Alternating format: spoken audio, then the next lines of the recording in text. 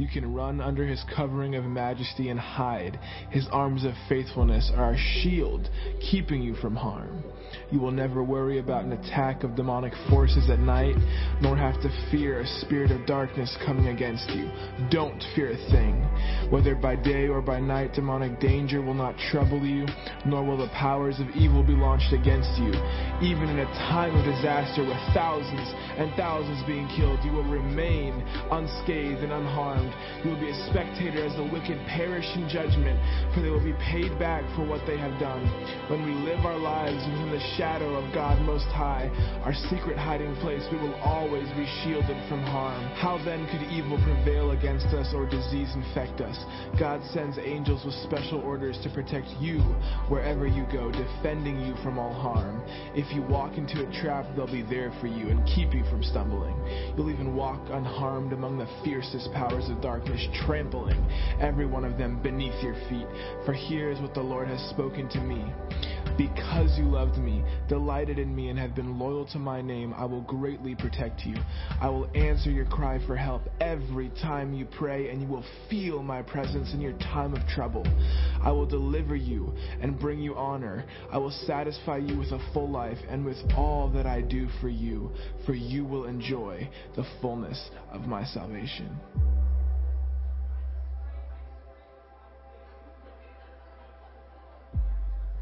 When you abide under the shadow of Shaddai, you are hidden in the strength of God Most High. He's the hope that holds me and the stronghold to shelter me, the only God for me and my great confidence. He will rescue you from every hidden trap of the enemy. He will protect you from false accusation and any deadly curse. His massive arms are wrapped around you, protecting you. You can run under his covering of majesty and hide. His arms of faithfulness are a shield, keeping you from harm. You will never worry about an attack of demonic forces at night, nor have to fear a spirit of darkness against you. Don't fear a thing. Whether by day or by night, demonic danger will not trouble you, nor will the powers of evil be launched against you. Even in a time of disaster with thousands and thousands being killed, you will remain unscathed and unharmed.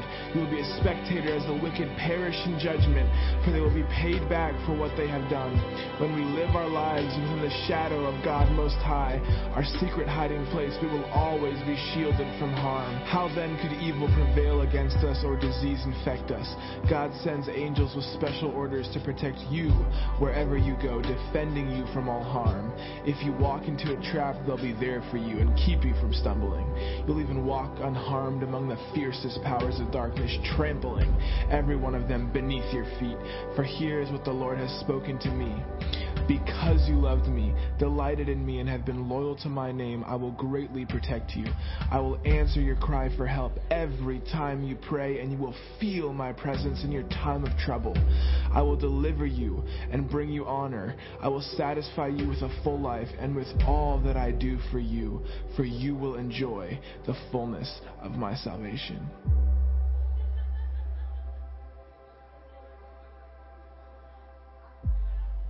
When you abide under the shadow of Shaddai, you are hidden in the strength of God Most High.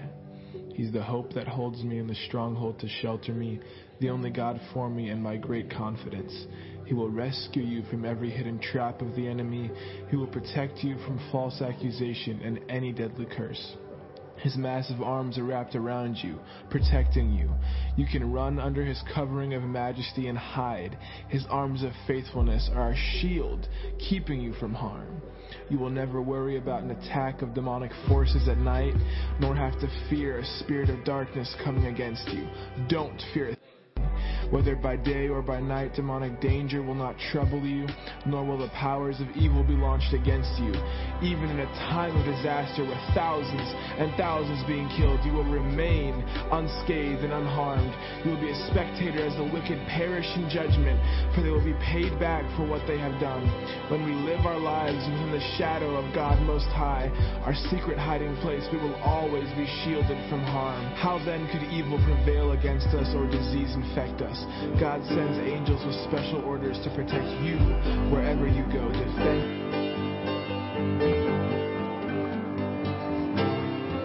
Good morning, everybody. I want to welcome you to Victory Christian Fellowship this Sunday morning, this glorious Sunday morning. Amen. Our God is glorious.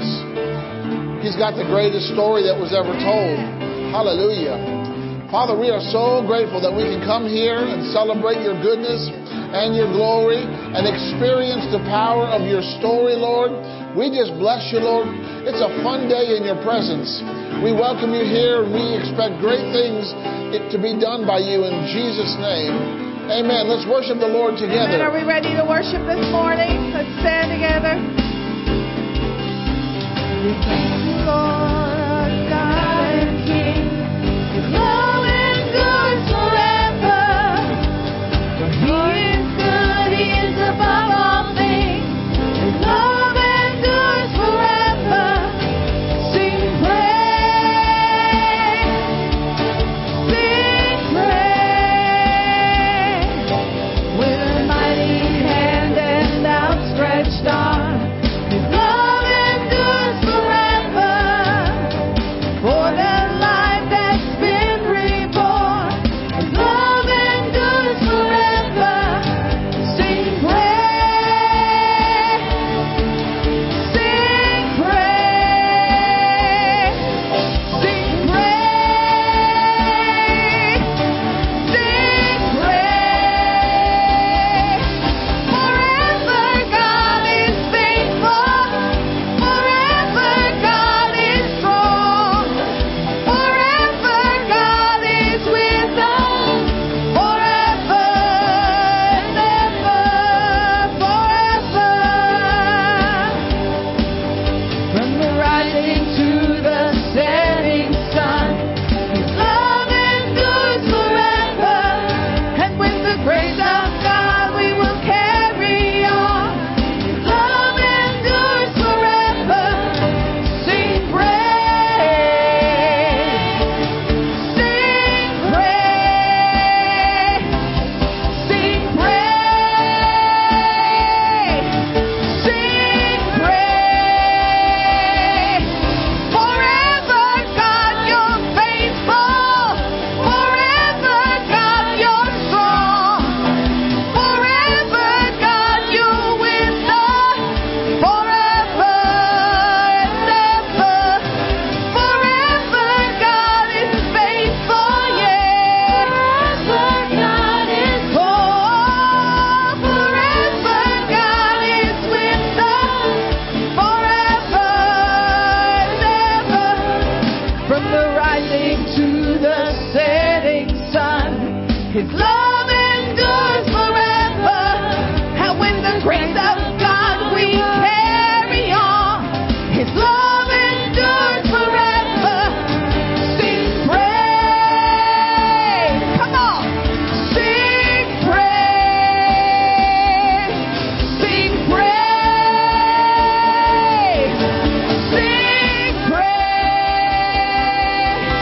Forever God is faithful.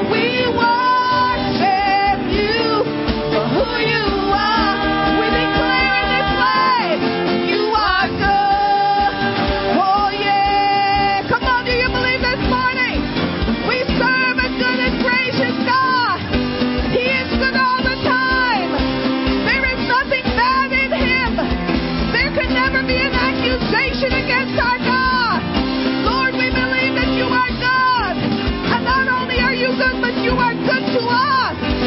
Hallelujah. Do you believe that this morning? That He is good to us. That He is good to you. That He is good to me. Hallelujah. You are God all the time. And all the time. You are good. You are good all the time. And all, come on, you are good all the time, Lord. You are good all the time. And all the time. You are good. You are good all the time. And all the time. You are good. People from every nation and time, from generation to generation, we worship. Come on, we worship you, Lord. In this house tonight, we worship you for who you are. You're the great and mighty God. We worship you. Hallelujah, hallelujah. We worship you for who you are. Oh, for who you are. Yeah, for who you are. You are God. Come on, let's shout it and play. Hallelujah. We serve a great and mighty God. Hallelujah. Come on. Sometimes you've got to make it known in your atmosphere who you think is good. Hallelujah. Hallelujah. We worship you in this place, Lord. Hallelujah. Come on, I want you to think about something that He's done for you this week. This is where we worship Him. We surrender to Him in this place today. Oh Lord, we just thank you for what you've done for us this week, Lord. We thank you that you've given us your love, that we could literally live off of your love. Your love is the thing that we can live on. Your love is the thing that is just a sure foundation for us. And we just worship you in this place. Come on. Just tell Him how you feel about it. In this atmosphere, Lord, we create an atmosphere of gratefulness and thanksgiving in this atmosphere. Wherever you are, wherever you're listening from, whatever is happening in the moment around you, let's create an atmosphere. Oh, we create an atmosphere of worship to you, Lord. We create an atmosphere of faithfulness of you, God. We say there is none like you, Lord. We declare in the atmosphere you're one of a kind.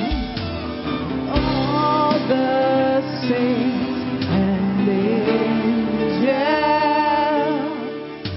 they bow before your throne. And all the elders cast their crowns before the Lamb of God and sing, you're worthy of it all. Tell Him today, you're worthy of it all. Oh, yes, you are. From you are all things. To you are all things. You deserve the glory. Oh, let's sing. All the saints and angels.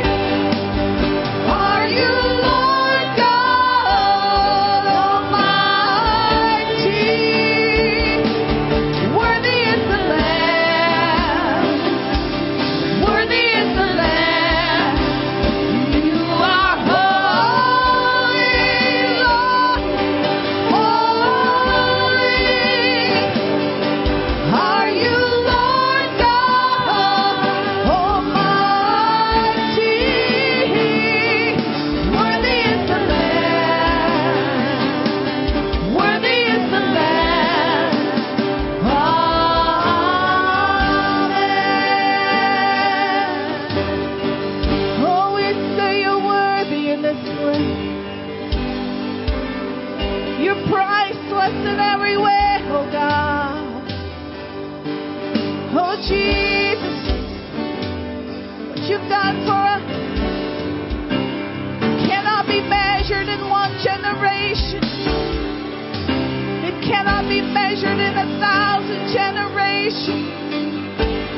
It is forever settled in heaven. Oh, we worship you. Come on, let's give some thanksgiving and worship. What you've done for us, Lord. You have redeemed us from the plan of hell. You have redeemed us from the plan of sin. You have redeemed us into your love. You have made us righteous. Oh, we receive from you today, Lord. But we give our gratefulness and our thanksgiving to you, Lord. We say you're so wonderful. There is none like you. Oh, we worship you in this place. We say hallelujah to the King. Oh, we worship you in this place. Thank you, Lord Jesus. Hallelujah. Hallelujah to Lord. the King of Kings. Can we sing hallelujah? Hallelujah.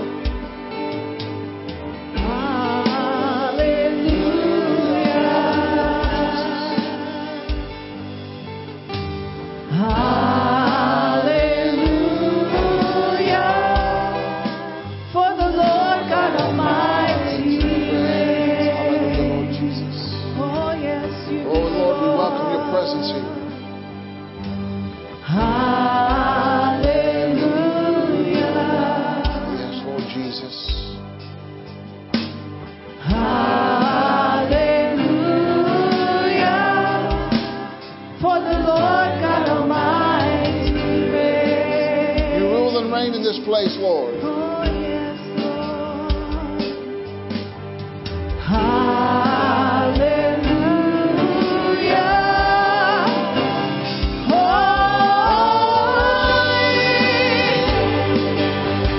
Holy Lord, are you Lord God Almighty?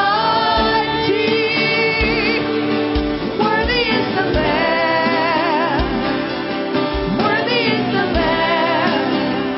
You are holy. Holy. Are you Lord God Almighty? Hallelujah, Lord Jesus. Worthy is the Lamb. Oh, we thank you, Lord. Worthy is the Lamb. Bless your holy name. Amen. He is worthy Oh, to be praised.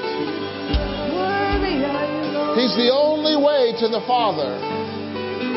Yeah. Oh, don't resist Him today. Receive Him. Believe in Him.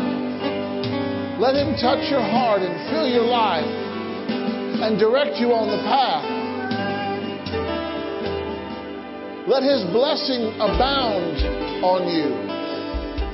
Glory to your holy name forevermore. Oh Lord, we thank you.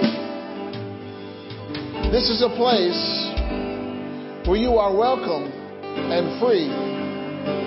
You're free to move about each and every person. You're free to touch and to lift and to fill and to bless and to help and to guide and to heal and to deliver and to save. Hallelujah.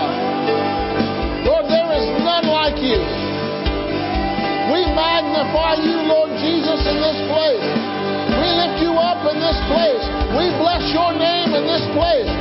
We give you high praise in this place, right now, in this moment. Oh, hallelujah, Lord. Be exalted and glorified.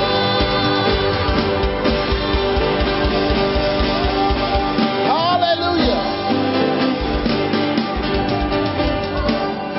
Thank you, Lord Jesus. Lord, Lord, it is truly our joy and our honor and our privilege to be gathered together today, right here, right now, in this moment. And Lord, we're so grateful for your gracious presence. And we thank you, Lord, that you speak to us.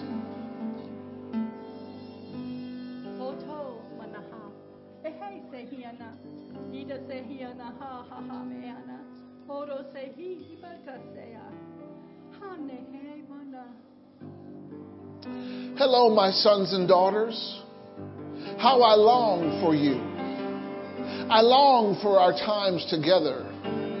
I long for our interactions in my secret place.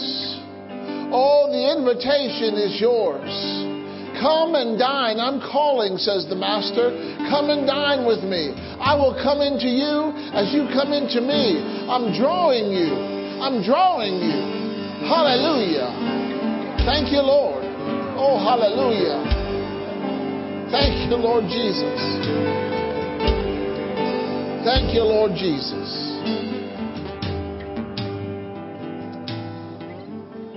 The most valuable thing that you could ever have on this earth is a relationship with the Lord Jesus Christ. Amen. Hallelujah. Amen. Well, you may have your seats. Thank you, Signature Worship Team. Aren't they amazing? Hallelujah. Glory to God. They do a fantastic, phenomenal job. We're grateful for our musicians and our singers. Hallelujah.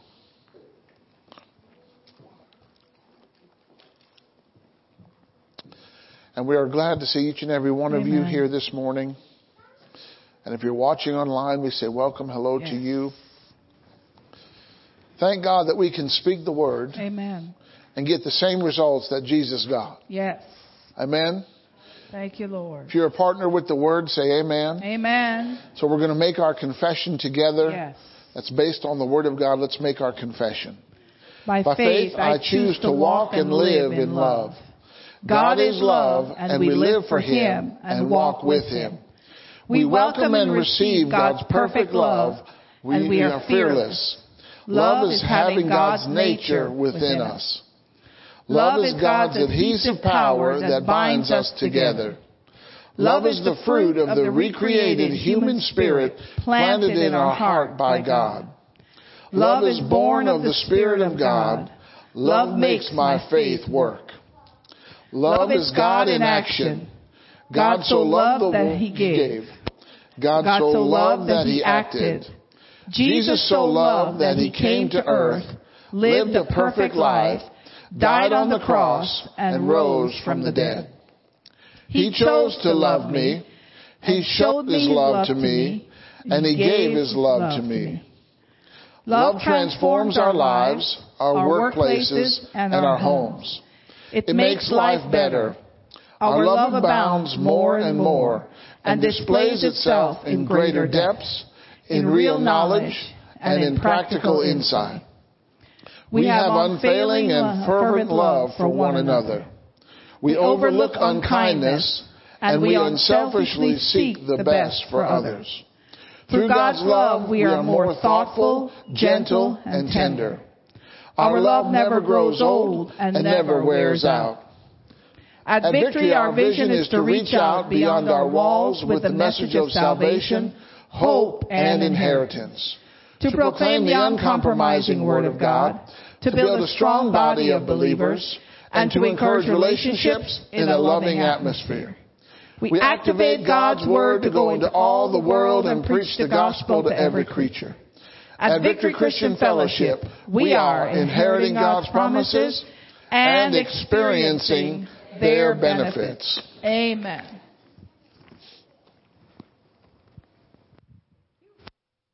God bless you. It's good to see each one here. Today, there are yard signs available with scripture created by Miss Wanda. So if you're interested in a yard sign with scriptures that Wanda creates, see her afterwards.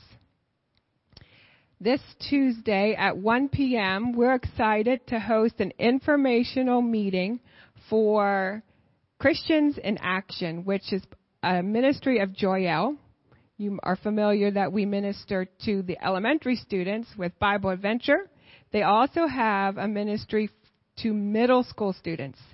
So we are launching the first ministry from Joyel into Lebanon County. And we're going to the Palmyra Middle School, or they're coming to us. Those details are being worked out, but we have a leadership team already in place.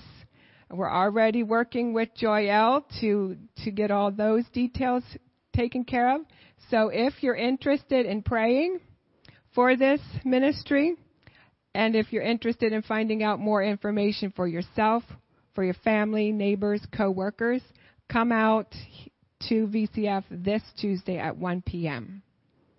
And then Tuesday night is Air Force at 6. And we have 1 week till we leave for camp meeting. We are very excited.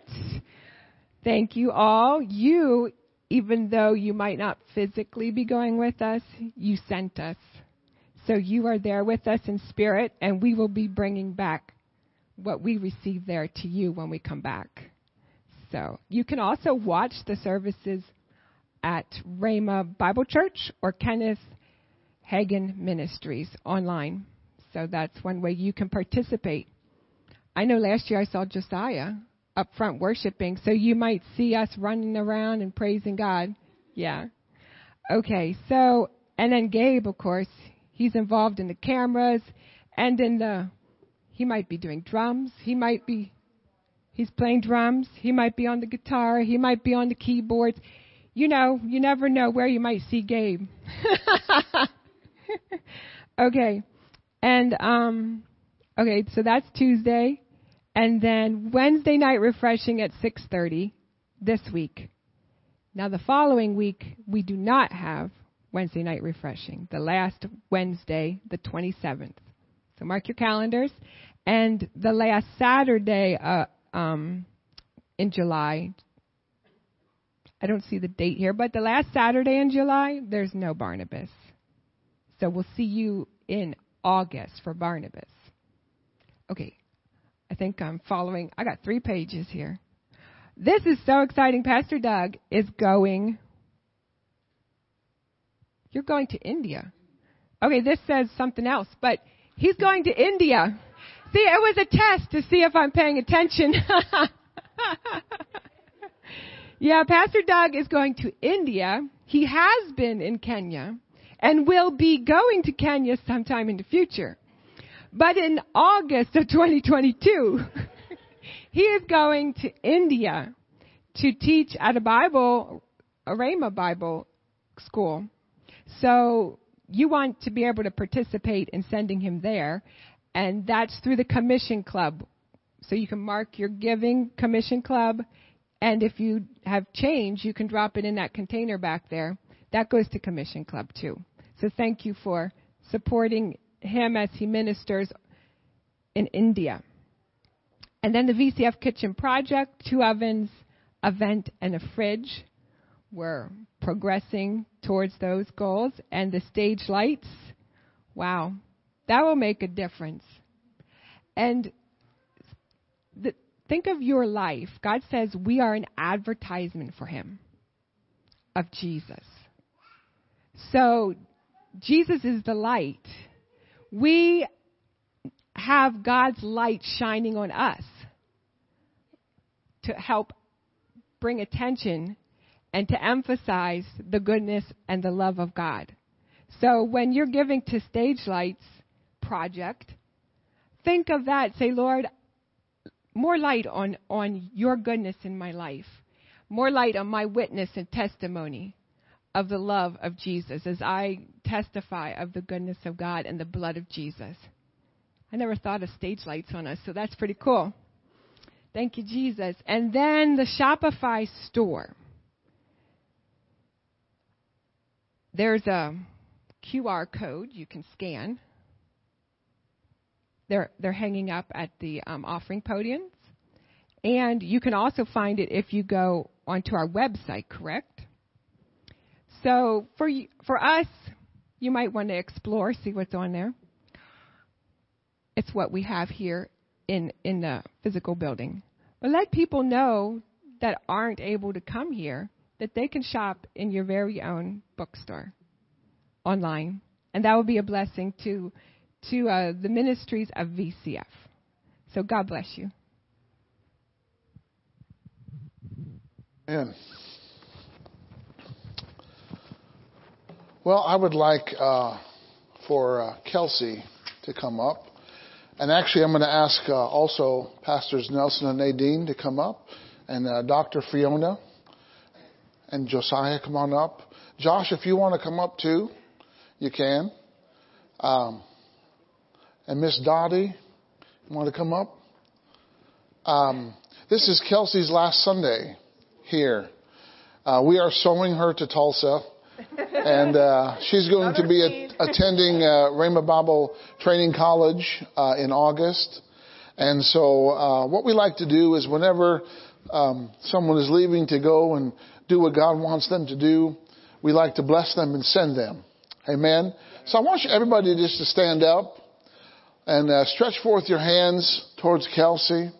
Heavenly Father, we are so grateful and thankful for the blessing of the Lord to be upon Kelsey, your prosperity, your provision, and your protection, and your guidance and your direction. Lord, I thank you that you lead, God, and direct her in all that you have for her. Her destiny becomes clear. Father, your assignment becomes known, and she's filled with the knowledge of your will, with all wisdom and spiritual understanding, that she may walk worthy of you, fully pleasing you in all things, Lord. And I thank you that it'll be a great and blessed time for her as your hand rests upon her.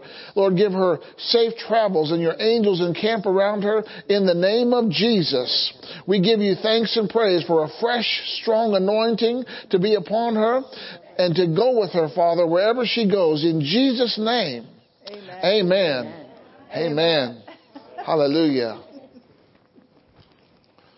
Glory to God. And Sean is visiting with us. He'll be heading back on Wednesday as well. Hallelujah. And glory to God. God is good. Amen. How often is he good? You know, God never checks out of being good. He is good all the time. And before we dismiss the kids, I want you to look at the book of Philippians chapter 4 for just a second. And we're going to read something here. Hallelujah. Starting with verse 10, Philippians chapter 4 and verse 10. I'm reading from the King James, and then I'll read it from the Amplified. But I rejoiced in the Lord greatly. How should we rejoice in the Lord? Oh, really? Great. Everybody say greatly, like you mean it. Greatly.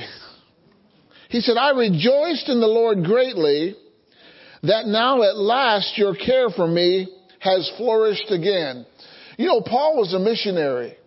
He went to places where the place didn't hear the gospel. He would preach the gospel. He would start churches, and he would go to another place. Okay? And he's rejoicing greatly that their care or their concern for him is flourished again, wherein you were also careful, but you lacked opportunity. Everybody say, I have an opportunity. All right? Not that I speak in respect of want, for I have learned in whatsoever state I am therewith to be content. Now, he's not talking about Iowa, Illinois, or Pennsylvania. He's talking about state of mankind, right? He says, I know both how to be abased and I know how to abound. He knew poverty and prosperity. Everywhere and in all things I am instructed both to be full and to be hungry, both to abound and to suffer need. How can you enjoy whether you're poor or whether you prosper? Here is the key right here. Verse 13. I can do all things through Christ who strengthens me. In other words, when Christ is with me, He is for me, and wherever I am, whatever state I'm in, I'm good. Amen? I'm good. Why? I got Jesus with me. I got the anointing with me. I got the blessing with me. Hallelujah. Verse 14. Notwithstanding, you have well done that you did communicate with my affliction, or you shared in my troubles.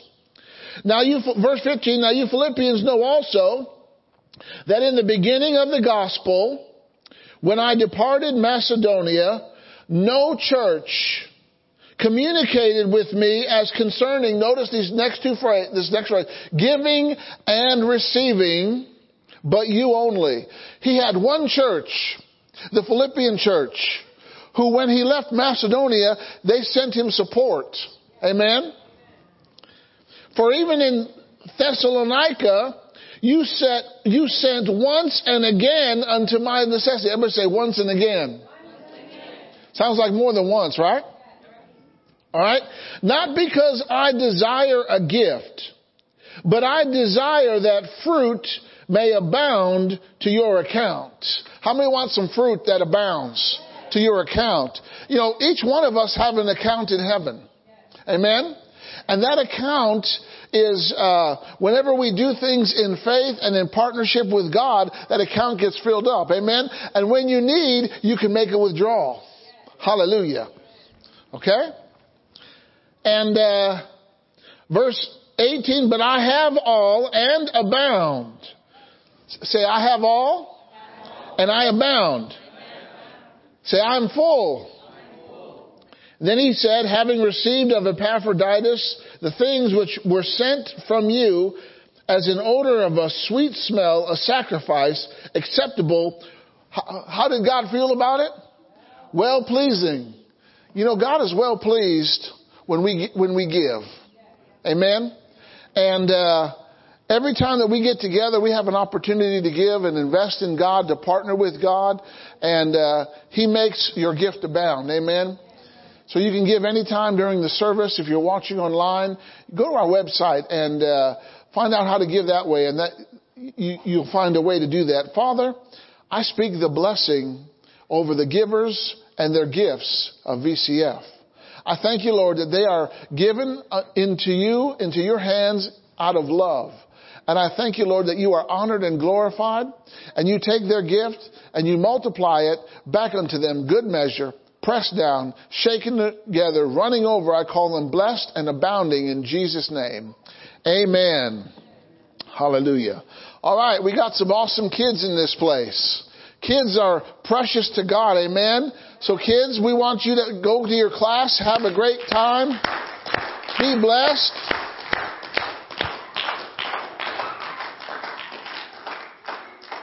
Have a good time in the Lord. Amen. Hallelujah. Well, I've been given a wonderful assignment this morning. You couldn't have picked any better songs to sing. Our God is faithful. Our God is strong. And what's that next phrase? Our God is what? With us. Everybody say, God is faithful to me. God is strong to me. God is with me. Amen. Hallelujah. Well, I was doing a study this past week on the subject of riches. And I came across something, and the title of this message is Prosper in Tough Times. Prosper in tough times. It doesn't matter what time it is. If you're a believer in Christ Jesus, you can prosper. Yeah. In other words, the times or the circumstances or the environment does not determine whether or not you prosper. But there's one person that determines whether or not, that is God Himself. Amen? If God is with you, you can be anywhere in any circumstance and come out ahead. Hallelujah. God wants you ahead. He wants you to prosper. Even in tough times, even in dire straits, even in negative economic circumstances. Our circumstances don't determine our prosperity. God does. Amen? And we're going to look at a person that this happened to. And also, too, today, we are going to eradicate the spirit of poverty. If there's any poverty in our minds, it's going to go today. If there's any poverty in our bodies, it's going to go today. If there's any poverty in our finances, it's going to go today. If there's any poverty in our material goods, it's going to go today. Amen? Everybody say with me, say poverty, go in Jesus' name. Prosperity, come in Jesus' name. Amen. What is poverty? It's a deficiency. It's lack. It's not enough. And maybe we've been there.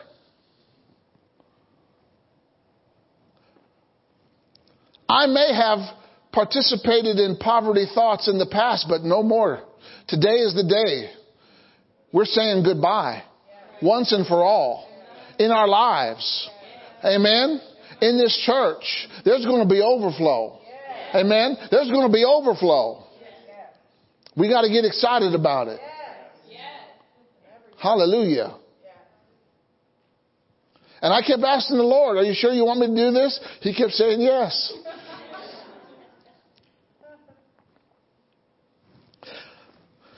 So as much as you get blessed, I'm going to be getting blessed as well. So,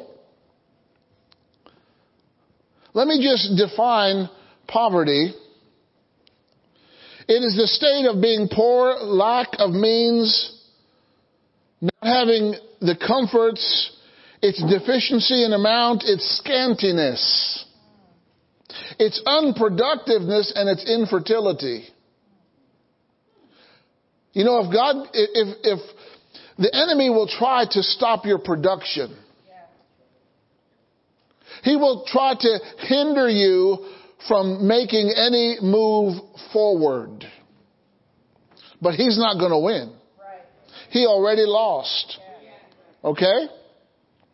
So here are just some scriptures about poverty. Poverty causes you to be the tail, not the head. God wants you to be the head. Poverty wants you to be the tail. I don't want to be a tail.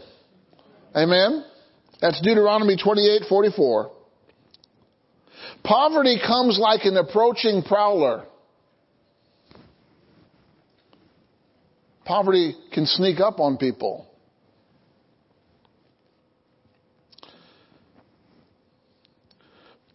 Proverbs 10:15 says, the ruin of the poor is their poverty. It can ruin you. Proverbs 11:24. Poverty comes from withholding what is justly due. But when we withhold, it results in want and poverty. Poverty withholds. Prosperity gives. Proverbs 13:18. Poverty and shame will come to him who refuses instruction and discipline. That's spiritual poverty. When God gives you an instruction and we refuse it, we're going to end up poor. Right? Proverbs 14:23. In all labor there is profit, but mere talk leads only to poverty. If you're not doing God's word, we will be impoverished. We can't just talk about it. We got to do it. Amen. Proverbs 21:5. The plans of the diligent lead surely to abundance and advantage, but everyone who acts in haste comes to poverty.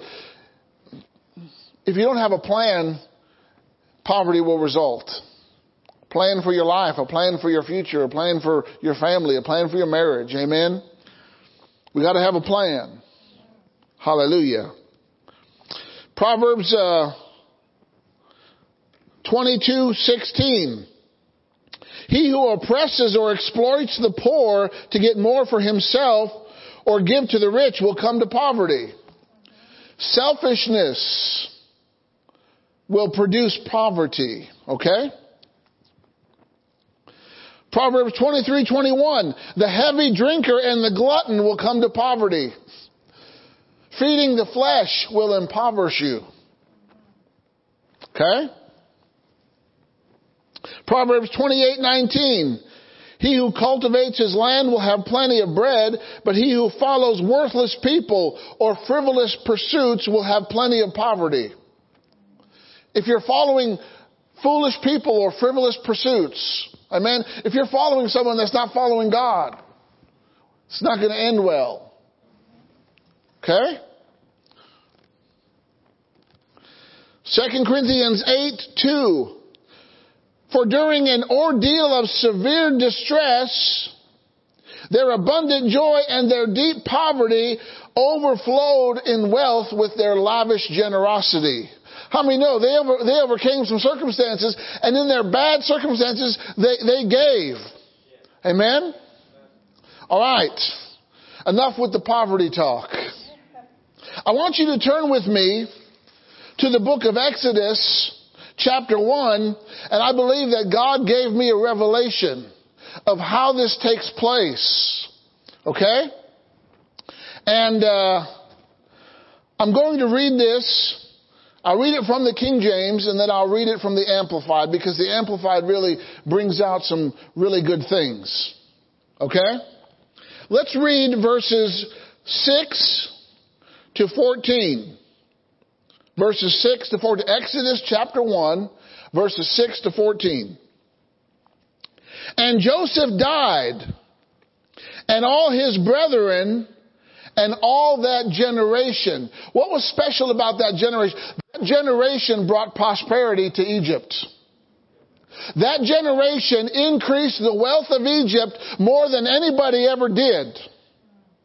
Because they went through 7 years of plenty and 7 years of famine, and God had a man that was put inside that situation so that he could save his people. And in the 7 years of plenty, he put away, and in the 7 years of famine, everybody had to come to Egypt to buy grain. That was a divine insight that Joseph had. Now he's dead, his brothers are dead, and all that generation. Verse 7. And the children of Israel were fruitful and increased. How did they increase? Everybody say abundantly. Say, I'm excited about abundance. Say, God is a God of abundance. Nowhere in the Bible does it ever describe, nor will it ever describe God as a God of lack. God only knows how to respond to you one way: abundantly. Plenty. More than enough. Increase. Multiplication. That's all God knows. He's not wired for lack or poverty. That's not his thing. Nor should it be our thing. So the children of Israel were fruitful and increased abundantly and multiplied. Fruitful, increased abundantly, and multiplied. 3 levels. And they waxed exceeding mighty. They became mighty, and the land was filled with them. Oh, everywhere in Egypt there was an Israelite. Israelite here, Israelite there, Israelite over there, Israelite back here. The land was full of Israelites. They started off with 70, and they became a multitude. Hallelujah.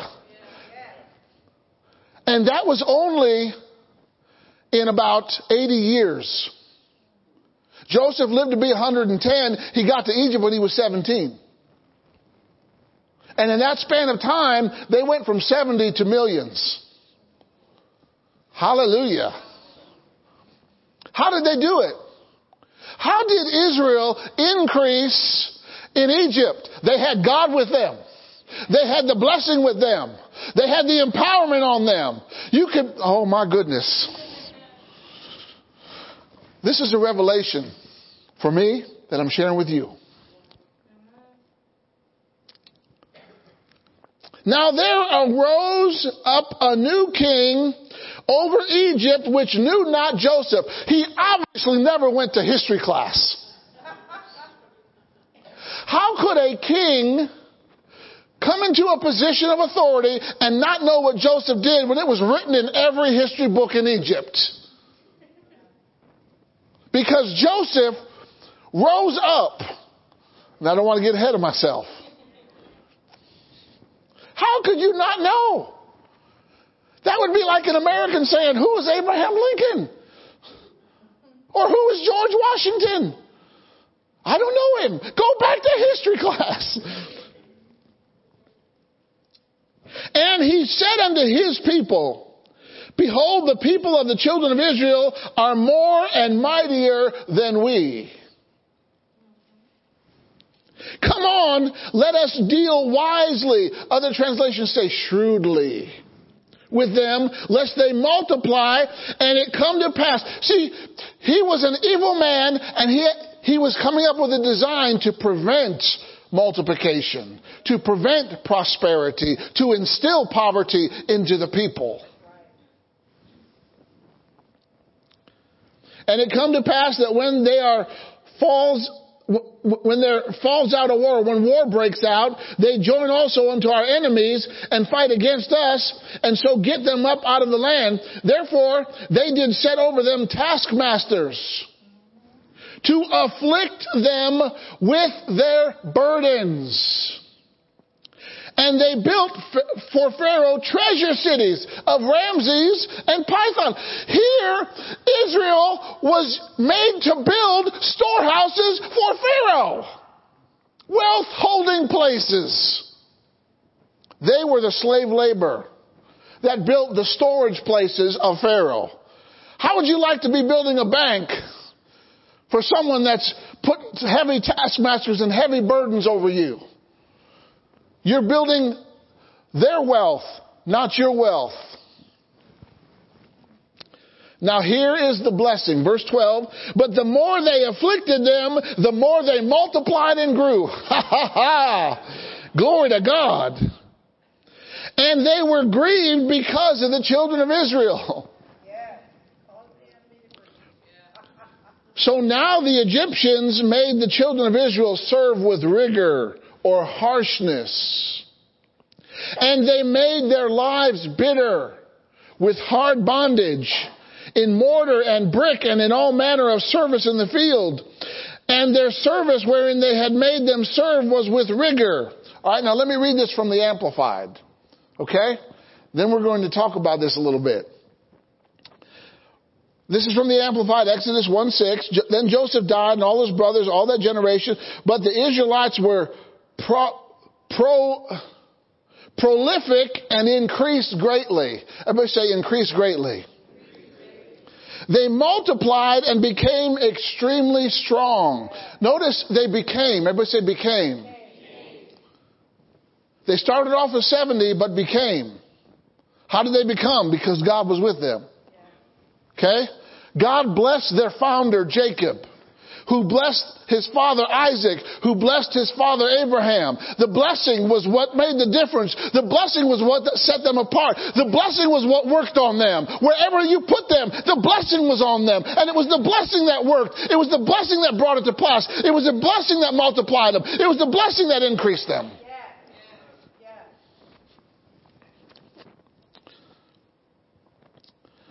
Now a new king arose over Egypt who did not know Joseph, nor the history of his accomplishments. How did he pass history class? He said to the people, behold, the people of the sons of Israel are too many and too mighty for us. They greatly outnumber us. You know, the enemy is nervous about your growth. When you start to grow, he gets really nervous. Because he's full of pride. He doesn't want you to be bigger than he is. But he's so small. Amen? He's only big in his own mind. But he's really, Isaiah said, when they're going to reveal the devil, he said, this is the one who deceived the nations? This is the one? Are you kidding me? So he said to the people, verse 9, behold, the people of the sons of Israel are too many and too mighty for us. They greatly outnumber us. Come, let us deal shrewdly with them so that they will not multiply. In the event of war, join our enemies and fight against us and escape from the land. Verse 11, so they set taskmasters over them to oppress them with hard labor. All right? So the blessing of one generation needs to be passed to another generation. We got to be blessed so that we can pass it on to our kids. Amen? Say, I got to be blessed so I can pass it on to my kids. Amen. God meant the blessing to be passed on. Okay? The enemy wants to stifle your increase, stop your progress, and diminish your ability to multiply. Okay? How does he do that? He does that through schemes.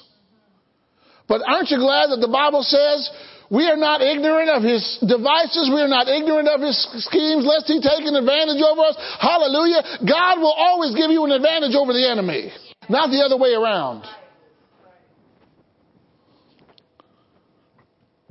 The enemy attacks increase, multiplication, and abundance with toil, human effort, and trust in the ability, knowledge, and skill of man, not God. Let me say that again.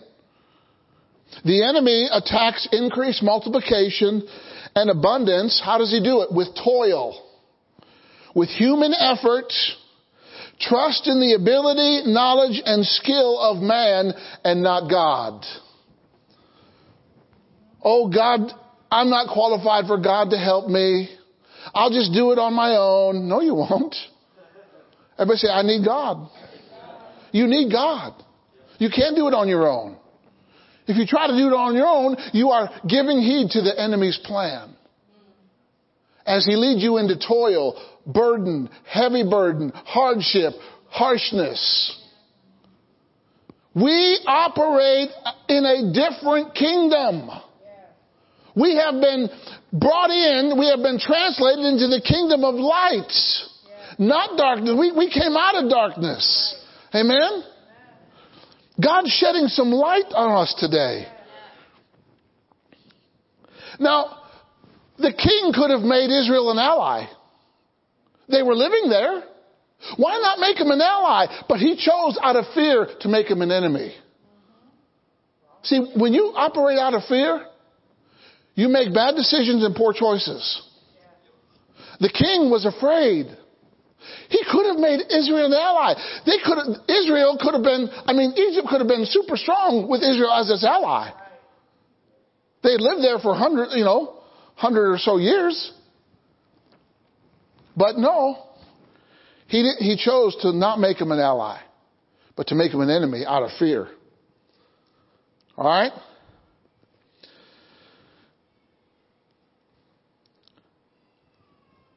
So taskmasters were assigned to oppress Israel with hard labor.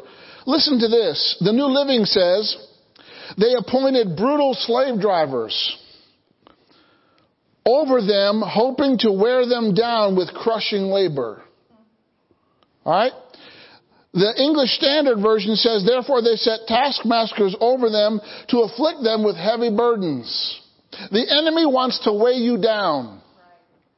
You know what happens when the cares of life come into your life?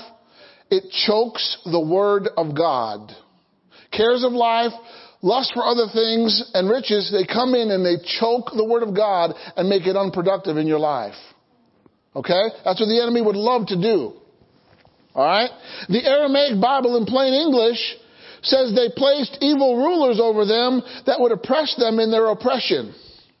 And they were building cities, places of storage for Pharaoh.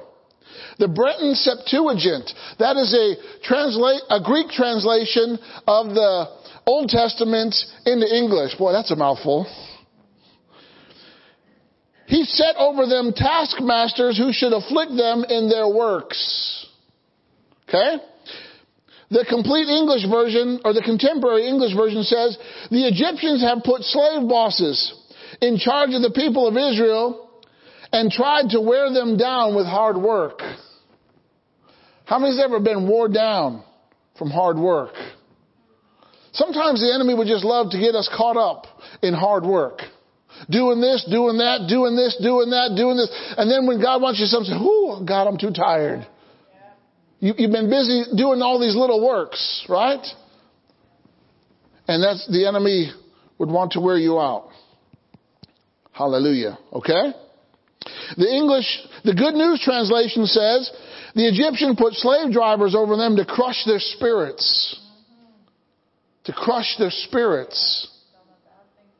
Well, I better not get married because I'm just a slave and I'm not going anywhere. I better not have a family because how can I support my family because I'm a slave? You see how he does it? The English or the International Standard Version says the Egyptians placed supervisors over them, oppressing them with heavy burdens. Okay? So the enemy, he uses shrewdness and oppression, hard, harsh, and severe labor, serving rigorously are tools of the enemy to stop multiplication and increase. Why? All that's done in human strength and human effort.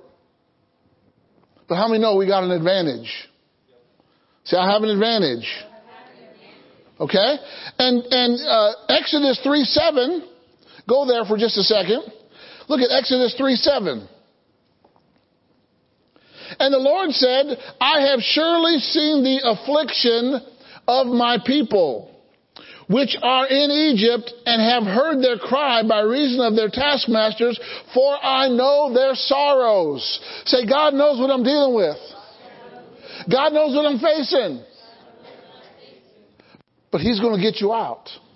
He's going to bring you out from under that burden, under that harshness, under that hardness. It's going to be without toil. Toil-free victory. How many want some toil-free victory? You don't have to work for your healing. Just receive it. Amen? Did we have to work for our salvation?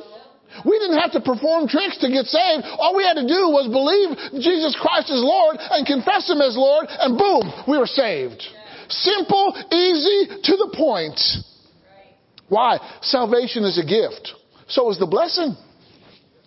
The blessing is a gift just as much as salvation is a gift. Say, I'm blessed. We got to really say it like we mean it. I want you to see yourself blessed by God. Say, I am blessed. Hallelujah. That is an empowerment by God. That was the first words that man heard after he was created. The Lord blessed him. And He said, take dominion, subdue, replenish the earth, multiply, be fruitful. Amen. That's the blessing. Well, I can't bless. All these things are going on. How can I be blessed? Because God can bless you in any kind of circumstance. We're going to see it. Okay? The Israelites were condemned to work from morning to night under the rod of a taskmaster, which means if you weren't doing the job right, you get a rod to the back or a rod to the back of your legs. Why? The only way the enemy can control you is keep you in fear. But you don't have a spirit of fear. If you understand that you don't have a spirit of fear, but you have a spirit of love, power, and a sound mind, fear can't control you. Amen? Okay? So if they rested for a moment, whack! And the taskmaster freely applied. Whacks were free. You know. The Israelites didn't want to say, I'm getting a whack job. Okay? The heat of the sun was great to begin with. The burdens which the laborers had to carry were heavy. The toil was incessant. Death often resulted from the excessive work. Benson said that when he said he made them work with rigor, it was a tyrannous action. They acted as tyranny, as overlord. You know, the Israelites could not decide what job they wanted to do. They were assigned, they were told what to do by the government. You're going to work in bricks, mortar, or the field. That was their choices. Bricks, mortar, or the field. Okay? The devil wanted to create an atmosphere where the people wouldn't want to prosper. They'd give up that idea. They'd give up that hope. See, the devil will try to wear you down. Day in, day out. He doesn't sleep. He doesn't rest. His goal is to steal, kill, and destroy, right? But what is God's goal? I have come. Yeah, the thief comes, but to steal, kill, and destroy. But I have come, why? That you might have life and have it how? Abundantly. God wants you to have abundant life, not a slave life. We need to have abundance. Each and every one of us. This is not for reserved few. This is not for an elite group. This is for every believer in Jesus Christ. He wants you to have an abundance. He wants you to have more than enough. He wants you to buy cash for houses, cash for cars, buy someone else's car for them. Everybody say abundance. The enemy has worked in the church to root out that word. He has instilled a poverty mentality. He's got groups of religious people that take a vow of poverty. They take a vow of poverty.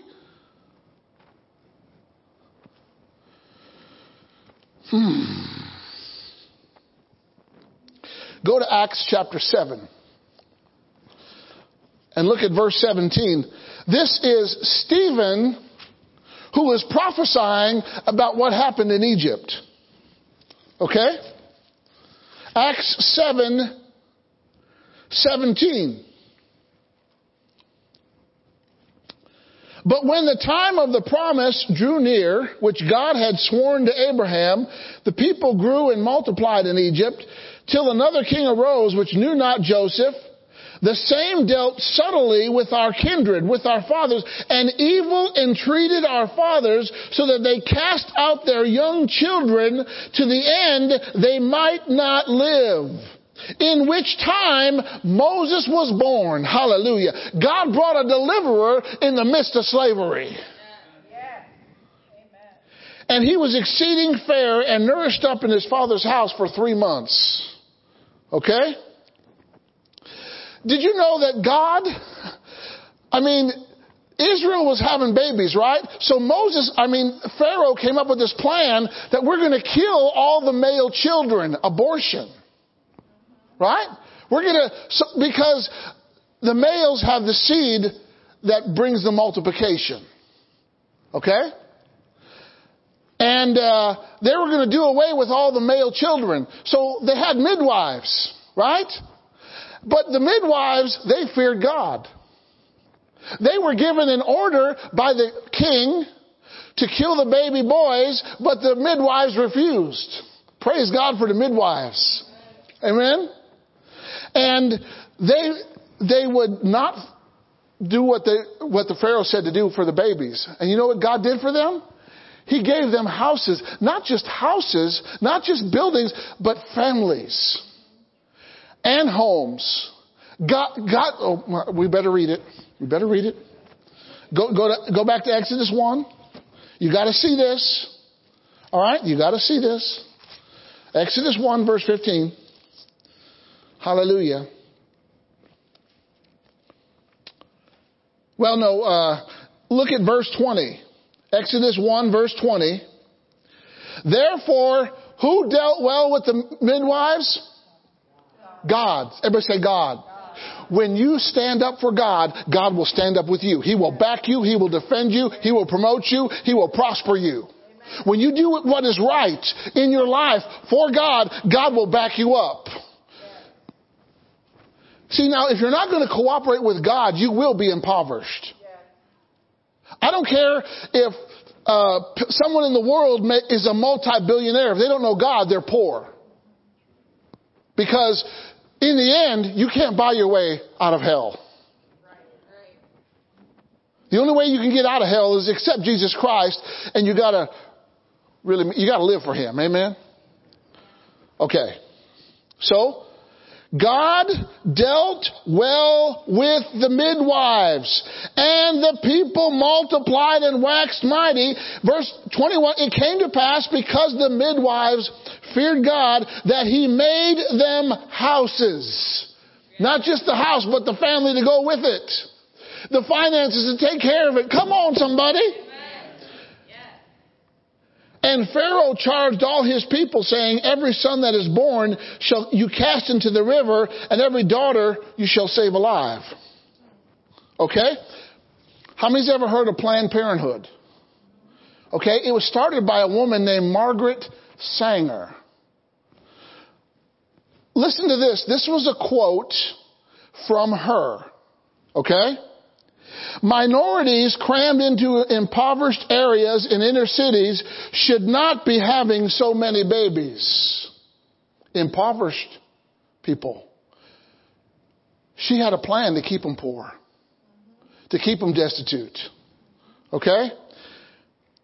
And of course, these minorities, including most of America's immigrants, are inferior to the human race. This is her talking.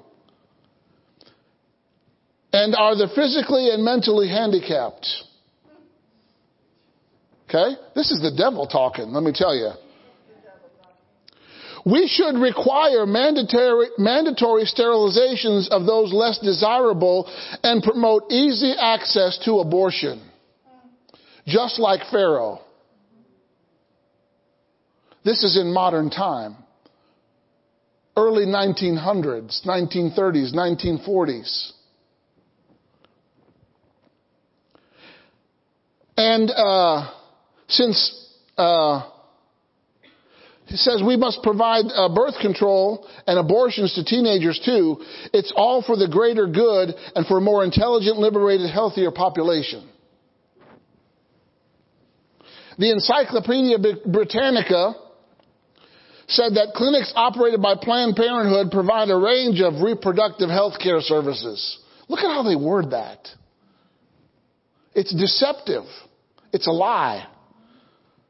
Including abortion, sex education, prenatal care, infertility services, and treatment for STDs, as well as vaccinations and cancer screenings for millions of mostly low-income and rural patients. Notice, low-income, rural. This is a plan by the enemy to keep people poor. Okay? Planned Parenthood traces its beginning to the birth control movement led by Margaret Sanger and her colleagues, who opened the nation's first birth control clinic in 1916. In a poverty-stricken neighborhood of Brooklyn, New York.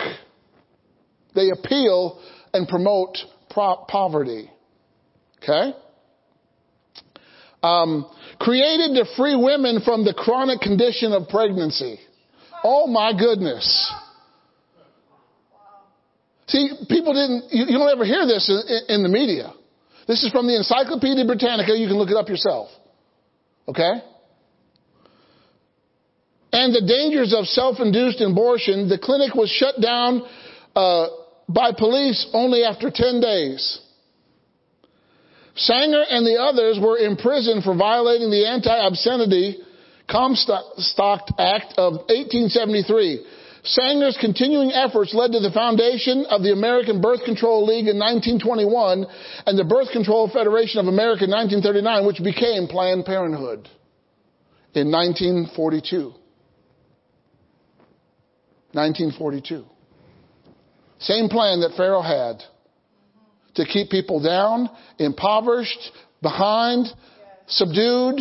Amen. Don't worry, I'm going to get you out. Amen. We're not going to be stuck here. Okay? So, the king had a plan. He had a scheme. He had an idea that he was executing to keep a group of people down, to keep them subdued, to prevent them from multiplying, to prevent their increase. All right? Psalm 37 verse 7 says, "Be still before the Lord, wait patiently for him, and entrust yourself to him. Do not fret because of him who prospers in his way, because of the man who carries out wicked schemes." Okay? What Pharaoh was trying to do was wicked. It was wicked. It's against God. It's an abomination. But yet he made it the law of the land to keep people down. All right? So he wanted them to serve with rigor. He wanted their lives to become bitter, to break their spirits, to rob them of anything that was generous. He was trying to squash any generosity that someone might have in slavery. He wanted to ruin their health, working from morning to evening, to the bone, not getting many breaks, under the stress of fear. Okay? He wanted to shorten their days, diminish their numbers, discourage them from marrying.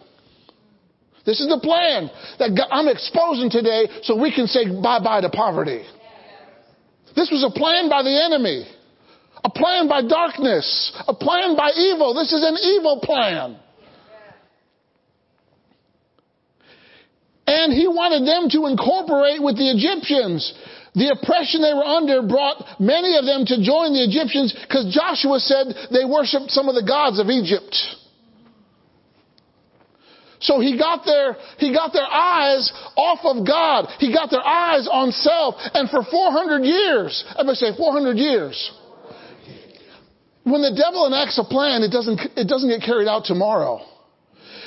The devil has seeped this attitude of poverty into the church, into the world system. He wants to keep people down. He wants to keep people impoverished.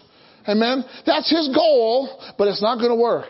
That spirit is broken here today in the name of Jesus. We are taking authority over it. We're overcoming it. Amen. We're not going to have any poverty in our minds, no poverty in our bodies, no poverty in our finances, no poverty in our material goods. Amen. We are going over the top. Now, let me give you some good news. We have a heritage, a family lineage, a divine family line of wealthy people in the kingdom of God, starting with Abraham. Abraham was blessed. And the Bible says in Genesis 13:2, Abram was extremely rich. Everybody say extremely rich. Listen, some extremes are good. Some extremes are good. When you're extremely in love with God, that's good. He was extremely rich in livestock, in silver, and in gold. He was very rich. Everybody say very rich. Say, Abraham's my father. I can be rich like him. How was Abraham rich? Was he so skillful? Was he so intelligent? No, he had a covenant with God. It was God who made him rich. He said, I'm going to raise my hand before God so that I'm going to declare, in Genesis 14, he said, I'm going to declare that no man made me rich. My covenant was with God. Everybody raise up your right hand. Say, I have a covenant with God. Say, I have a promise from God of abundance, of plenty, of more than enough, no lack, no insufficiency. Hallelujah to Jesus. God is the source. Then we go on to Isaac. Isaac inherited everything that Abraham had. Abraham accumulated some wealth and he gave it to his heir, Isaac. Oh, we are heirs according to Abraham. Hallelujah. If you be Christ, how many are Christ? How many belong to Christ? How many Jesus is your Lord? Amen. You are Christ. Then you are Abraham's seed and heirs according to the promise. Go to Genesis 26 verse 12. Genesis 26 verse 12. Then Isaac planted in that land and reaped in the same year 100-fold or 100 times. And the Lord blessed and favored him. Say, the Lord did it. Yeah, he planted it, but the Lord made it multiply.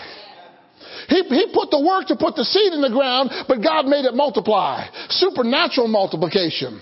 Okay? Verse 13. And the man Isaac became great. He gained more and more until he became what? Very prosperous. Say, very prosperous. Very wealthy. And extremely distinguished. He owned flocks, herds, and a great household. All the ladies ought to be shouting. No, really? If you had a house full of servants, would you not be excited? Come on, ladies. Come on, man. Amen. You could be freed up to do what you need to do. Okay? All right, let's go to Jacob. Jacob. Verse 30, Jacob, Genesis chapter 30, verse 27. Now, mind you, Jacob's blessing he got from his father Isaac. Okay? But Jacob made a vow in Genesis 28 to tithe to God. He said, if you be with me, and you give me food to eat, clothes to wear, and bring me back home safe, I will give you a tithe of all. All right? Jacob made a vow to tithe in Genesis 28 before he started working for Laban, and that God was good on that vow. God made that vow come to pass, and we're going to see it. All right, Genesis 30, verse 27. This was Laban talking, Jacob's employer. I have learned that the Lord has blessed me because of you. Everybody say, because of you. See, there was something on Jacob that wasn't on anybody else, any other Laban's employees. It was the blessing. Okay? All right? Look at verse 29. Genesis 30, verse 29. Jacob answered him, you know how I have served you, and how your possessions, your cattle, your sheep, and your goats have fared with me. For you had little before I came, and it has what? Increased and multiplied abundantly, and the Lord has favored you with blessings. Why? Because of the blessing. See, the blessing produces blessings. Okay? Wherever I turn, but now, when shall I provide for my own household? Okay? And we know that God gave Jacob a dream. And he dreamt about spotted and speckled sheep. And he came to an agreement with Laban. He said, okay. Laban said, name your wages. He said, I'll take the speckled and spotted sheep. That way, if you find an all black sheep or an all white sheep in my possession, you know that I've stolen it.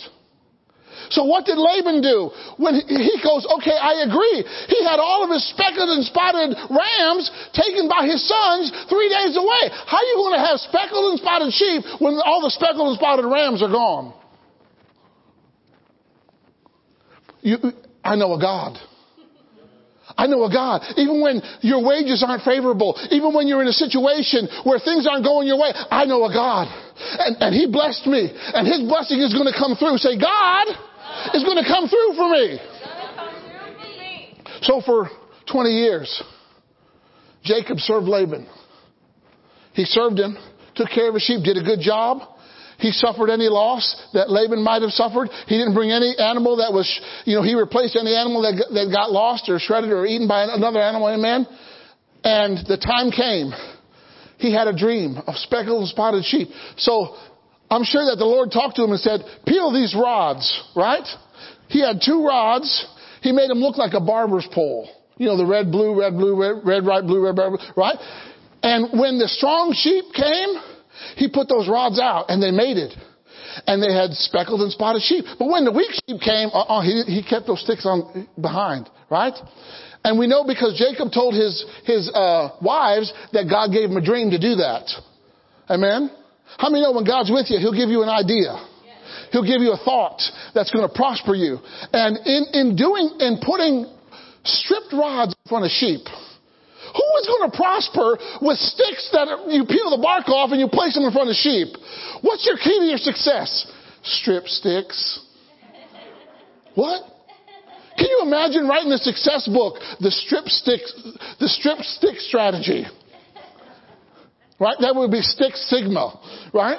Stick Sigma. If you know what Six Sigma is, it's Stick Sigma.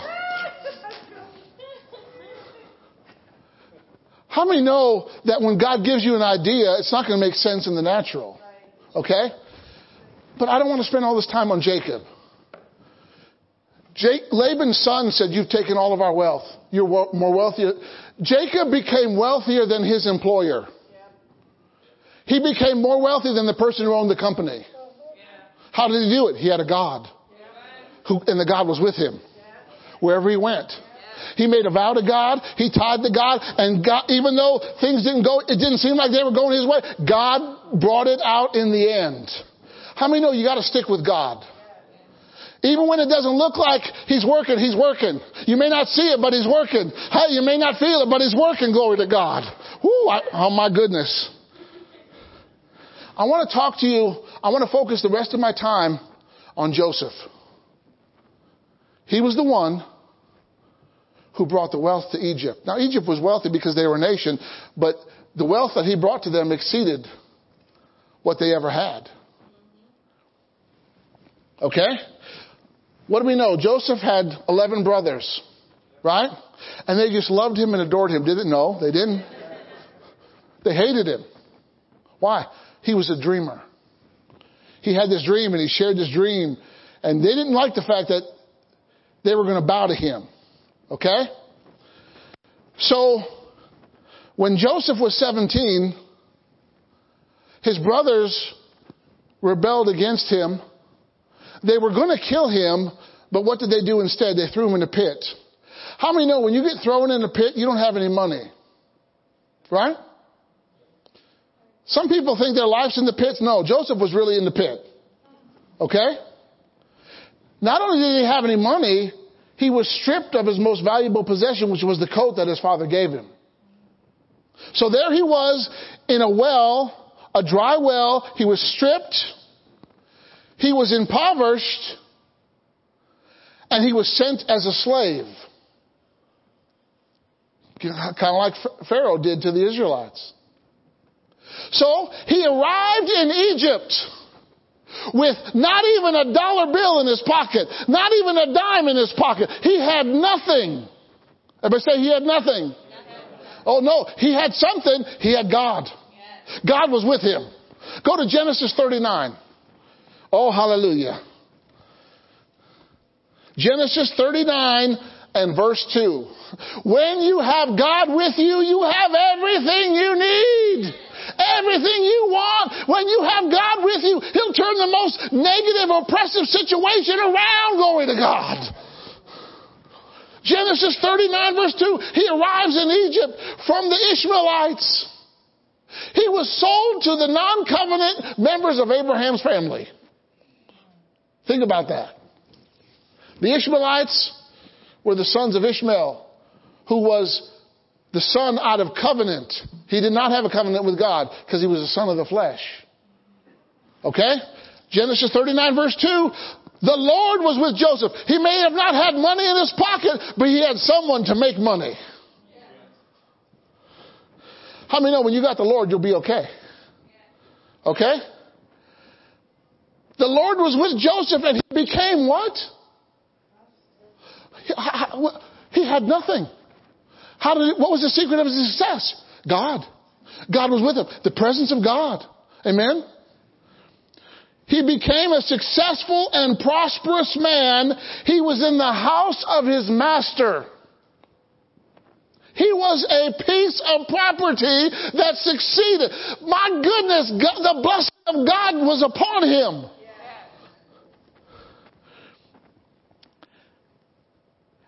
And that the Lord caused all that he did to prosper. The Lord. Everybody say the Lord. All Joseph had to offer was his work skill, his administrative ability, his ability to manage things.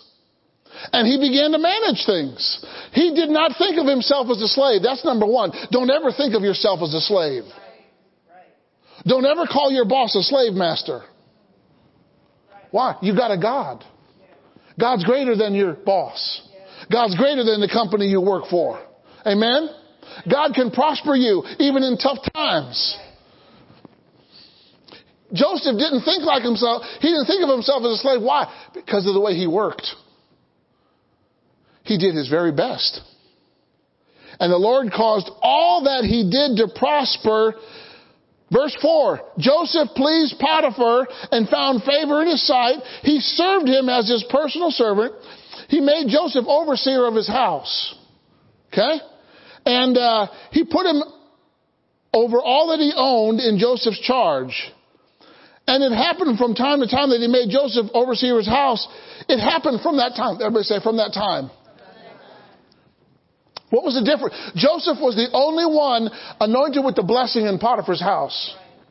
Potiphar was rich, but Joseph made him richer. Okay?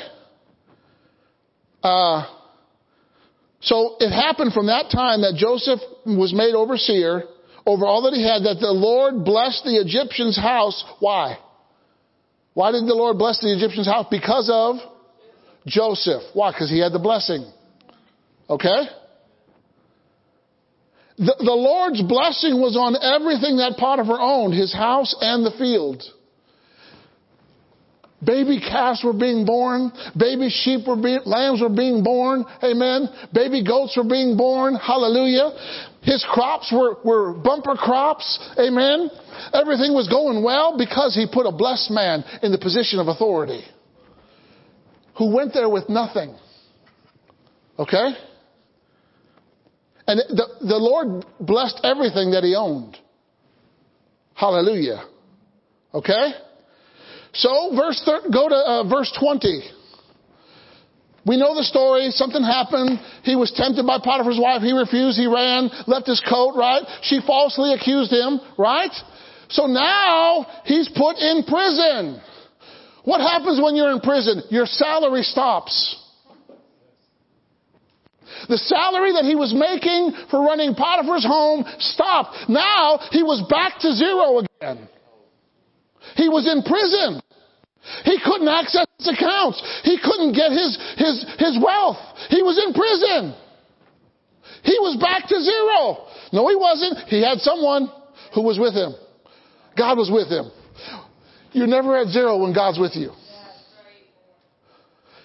Why? God is a multiplier. 5,000 men show up for dinner? No problem. I got a multiplier with me. Give me what you got and he'll multiply it. Amen? Hallelujah. Okay? So, he was in prison. Verse 21. But the Lord was with Joseph and extended loving kindness to him. Why? He was innocent. Joseph didn't participate with evil. That's why God was able to be with him. If you're participating with evil, God's not with you. You can't live like the devil and expect the blessing of God to operate. It doesn't work that way. So, verse 22, the warden committed to Joseph's care all the prisoners who were in prison, so that whatever was done there was in his charge. The warden paid no attention to anything that was Joseph's care, because the Lord was with him. Whatever Joseph did, what happened? Well, he was a prosperous slave. Now he's a prosperous prisoner. Why? The blessing is on him. The thing that's different about Joseph, he has God with him. God's talking to him. He's honoring God by the way he lives. His lifestyle is holy. It's pure. He's resisting sin. Amen? And God is just blessing him wherever he puts him. Bloop. The devil thought he had him down. Pops back up again. Then the devil puts him down again. He pops back up again.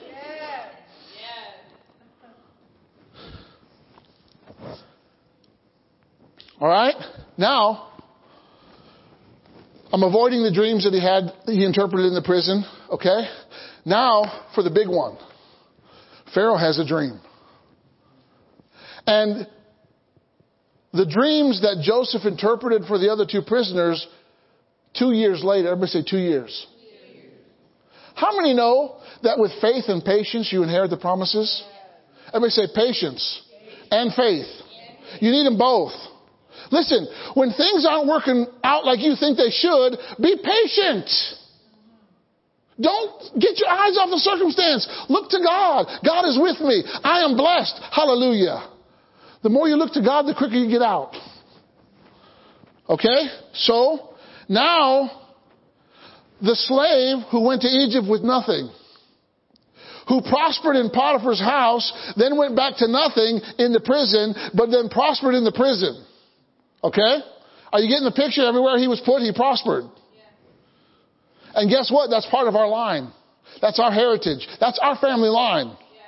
If I was opening up a photo book, I'd be showing you pictures. This is what God wants of us. He wants us to prosper like Joseph prospered. Come on, we got to believe it. Say, God wants me to prosper just like Joseph prospered. Because God was with him. And God is with me. Can you see yourself prospering like Joseph? Are you seeing the possibility? Okay. So, Joseph comes, he gets out of the prison where he had nothing, right? They didn't give him his wages when he got out of prison. When you get out of prison, you get with what you came in, right? What you brought into prison, you get to take with you. So what did Joseph bring to prison? Nothing. What did he leave with? Nothing. Okay. Now, Pharaoh calls for him. So he shaved. They gave him some clothes, right? Changed his clothes. He comes before Pharaoh. He interprets the dream. Okay. And, look at Genesis 41 verse 40. 41 verse 40. This is Pharaoh, you shall have charge over my house. Now Pharaoh's house was the nation. It wasn't just a house, it was the nation of Egypt. Say, you're going to be in charge of my house. Hallelujah. Joseph was in charge of Egypt. He started with nothing. He prospered. Then he lost everything and he prospered. Now he gains everything again. Okay? Why? Because of the blessing. All right? He said, all my people shall be governed according to your word. Oh my goodness. What if Joseph had to fill out a resume? Oh yeah, I was in prison for the last several years. I lost everything because I was falsely accused. How's that going to look if someone's going to... But now, he's becoming head of a nation. Second only to Pharaoh. He goes from the prison to the palace in one day. How many know God knows how to make up your suffering? God knows how to make up your back pay. God knows how to take care of you. When Israel left Egypt, they didn't leave broke. They plundered Egypt. They left with gold, silver, garments, and jewels. Why? 400 years of back wages. God said, go ask your neighbors for their stuff, and the neighbors were willing to give them the stuff. All they had to do was their seed was go ask for stuff. You have not because you ask not. Just ask for it. Why? God wants you to prosper. All right? So, Pharaoh said, only in the throne will I be greater than you. Then Pharaoh said to Joseph, I have set you over all the land of Egypt. Pharaoh took off his signet ring from his hand. That's where they made transactions, right? That was the receipt. Now he had the authority. He had the position. Now he had the authority. Put it on Joseph's hand and dressed him in vestments of fine linen. Woo! He was the best looking prisoner ever, man. I'm telling you, he got to upgrade in his wardrobe. He got to upgrade in his position. He got to upgrade in his authority. And he got to upgrade in his pocketbook. Why? Who was with him? Who's with you? If God's with you, then God is the only factor that you need. You can have the same results. God produces the same results. I am the Lord God. I change not. I'm the same yesterday, today, and forever. Just like I was with Joseph, I'll be with you. Just like I was with Abraham, I'll be with you. Just like I was with Isaac, I'll be with you. Just like I was Jehoshaphat, I'll be with you. Just like I was with Esther, I'll be with you. Same God, same results. Everybody say, same God, same results. Same God, same results. Same God, same results. Hallelujah. I want you to see yourself where an upgrade in your wardrobe, an upgrade in your authority, an upgrade in your position, and an upgrade in your pocketbook. Do you realize after this moment, Joseph never had a broke day?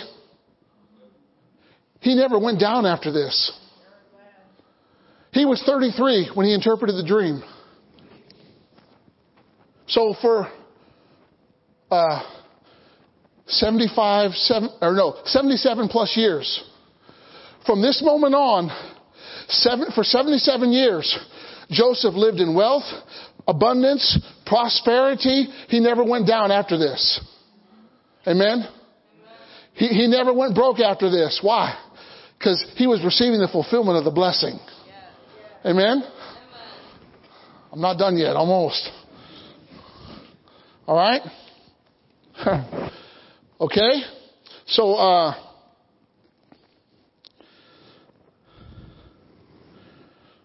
now, go to Genesis 41 verse 49.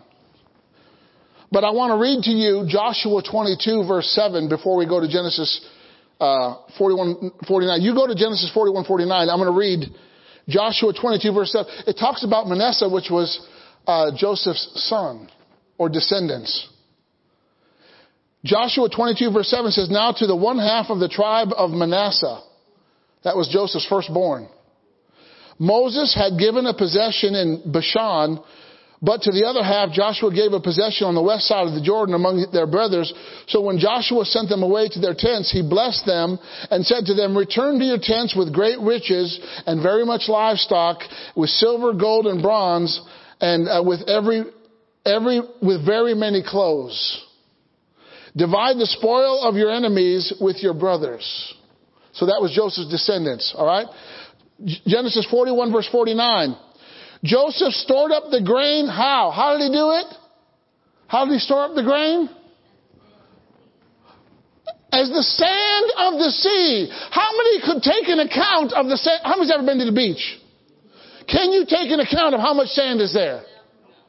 That's how much grain he was bringing in until he stopped counting. Why? Why did he stop counting? It was immeasurable. Why? He had a God. He had an El Shaddai. He had an Almighty One who was more than enough. He was exercising God's plan. He was fulfilling His assignment. And God was blessing His work so much so that He brought it. They quit counting. It's too much. It's more than enough. That's the only way that God answers. You are blessed with every spiritual blessing in heavenly places in Christ Jesus. Say, I'm blessed with every spiritual blessing. What are we doing today? We're breaking poverty. How are we breaking poverty? Through the Word, giving you a picture. Amen? Okay? So he stopped counting. Why? Too much. How many want to just stop counting? I got too much. That's what happened when Moses took up an offering for the tabernacle. Tell the people to give. Who's ever willing of a heart, let them give, right? And they started bringing stuff. The craftsman said, tell them to stop, Moses. We got too much. So this is twice in the Bible. Too much offering. Okay? All right? Go to Genesis 47 verse 11. Genesis 47 verse 11. Joseph's in charge, right? He had the insight from God that there was going to be 7 years of plenty, 7 years of famine. He had the wisdom of God to put aside in the plenty. How many know you got to put aside in the plenty? Okay? So, now, Jacob, he sent his sons to Egypt to get grain. Now he's moving to Egypt. Everybody say 70 people. Look at this verse. 47:11. Joseph settled his father and brothers in the land and gave them what? Gave them the what? Everybody say the best. He gave the best of the land. The districts of Ramses that Pharaoh had commanded. Joseph was able to give the best to his family.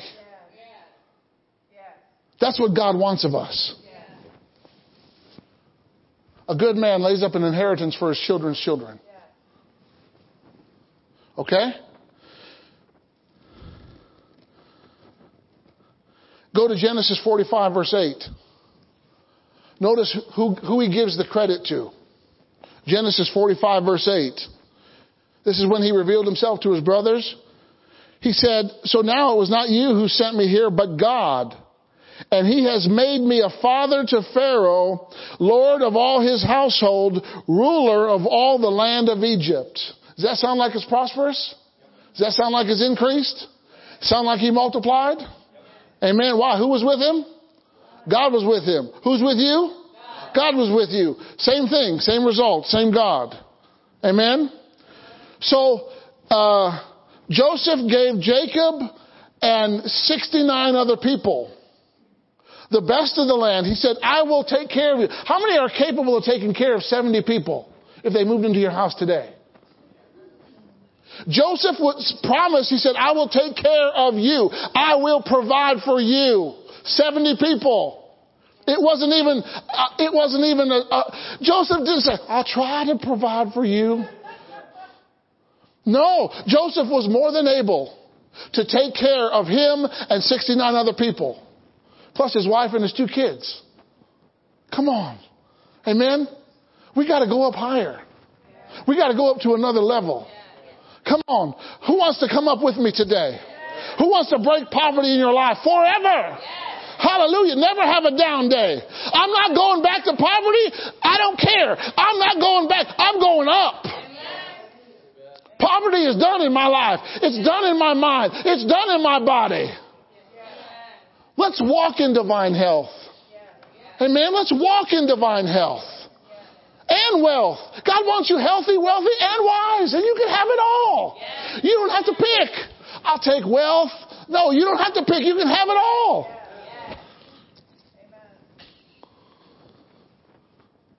All right. Go to Genesis 45, verse 13. 45, verse 13. Whoo. Now you must tell my father of all my splendor and power in Egypt and of everything that you've seen. You must hurry and bring my father down here. And you know, Jacob lived 17 years in Egypt before he died, made up for the 17 years that Joseph was gone. Jacob got to live 17 more years enjoying time with his son that he thought was dead. How many know? God knows. Look at verse 18. Genesis 45, verse 8. I will give you the best of the land of Egypt, and you will eat the fat. Everybody say, eat the fat. Man, when you're willing and obedient, you'll eat the good of the land. Joseph made sure that his family ate good. Going to eat the fat, glory to God. Hallelujah. So the whole land of Egypt was before them. Look at Genesis 47, verse 12. Genesis 47, verse 12.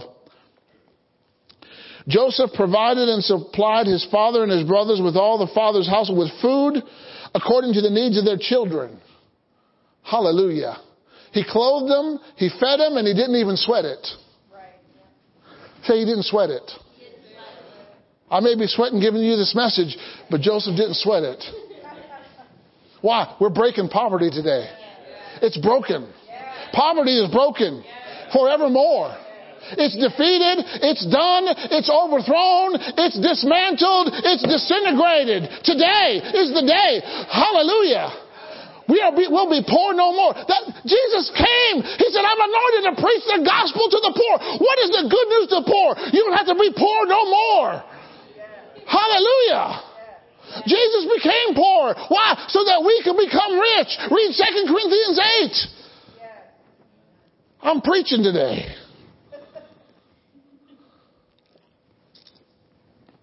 Finally, last scripture.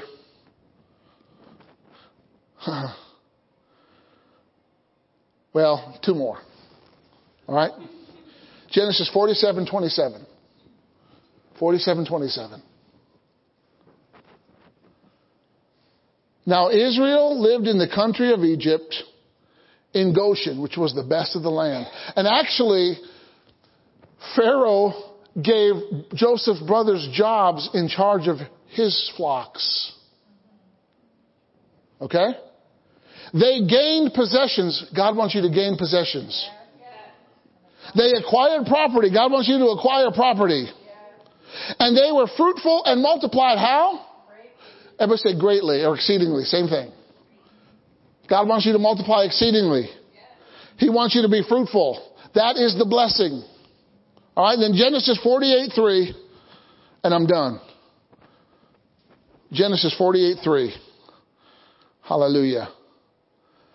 Then Jacob said to Joseph, God Almighty, that is El Shaddai, more than enough, all sufficient. Hallelujah. That's what God Almighty means. Appeared to me at Bethel in the land of Canaan, and what? What did he do? He blessed me. Say, God blessed me. Say, God wants to bless me. God has blessed me. I am blessed. Verse 4, and he said to me, behold, I will make you. Who's going to make him? God. Who's going to make you? God. I will make you fruitful and numerous. And I will make you a great company of people. They were greater than Egypt. Egypt was a nation a long time before Israel was.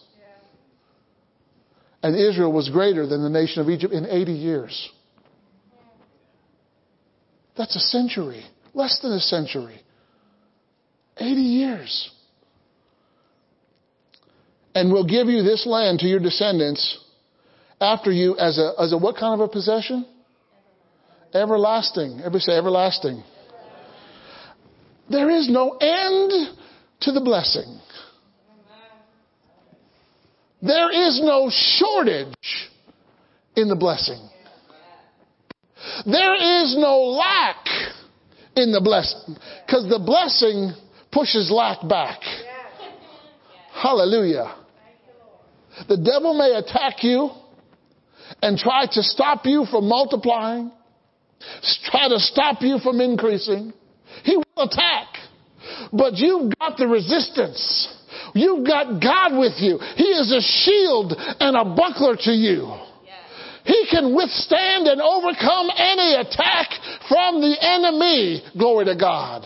But these are our family line. Every person that I talked about, that they're in our family, they are in the line of faith. It's the line that we're in. God, and they didn't have what you have. They didn't have the Spirit on the inside. We've got the Spirit on the inside. We've got to come up. If you want to come out of poverty today, I want you to stand to your feet.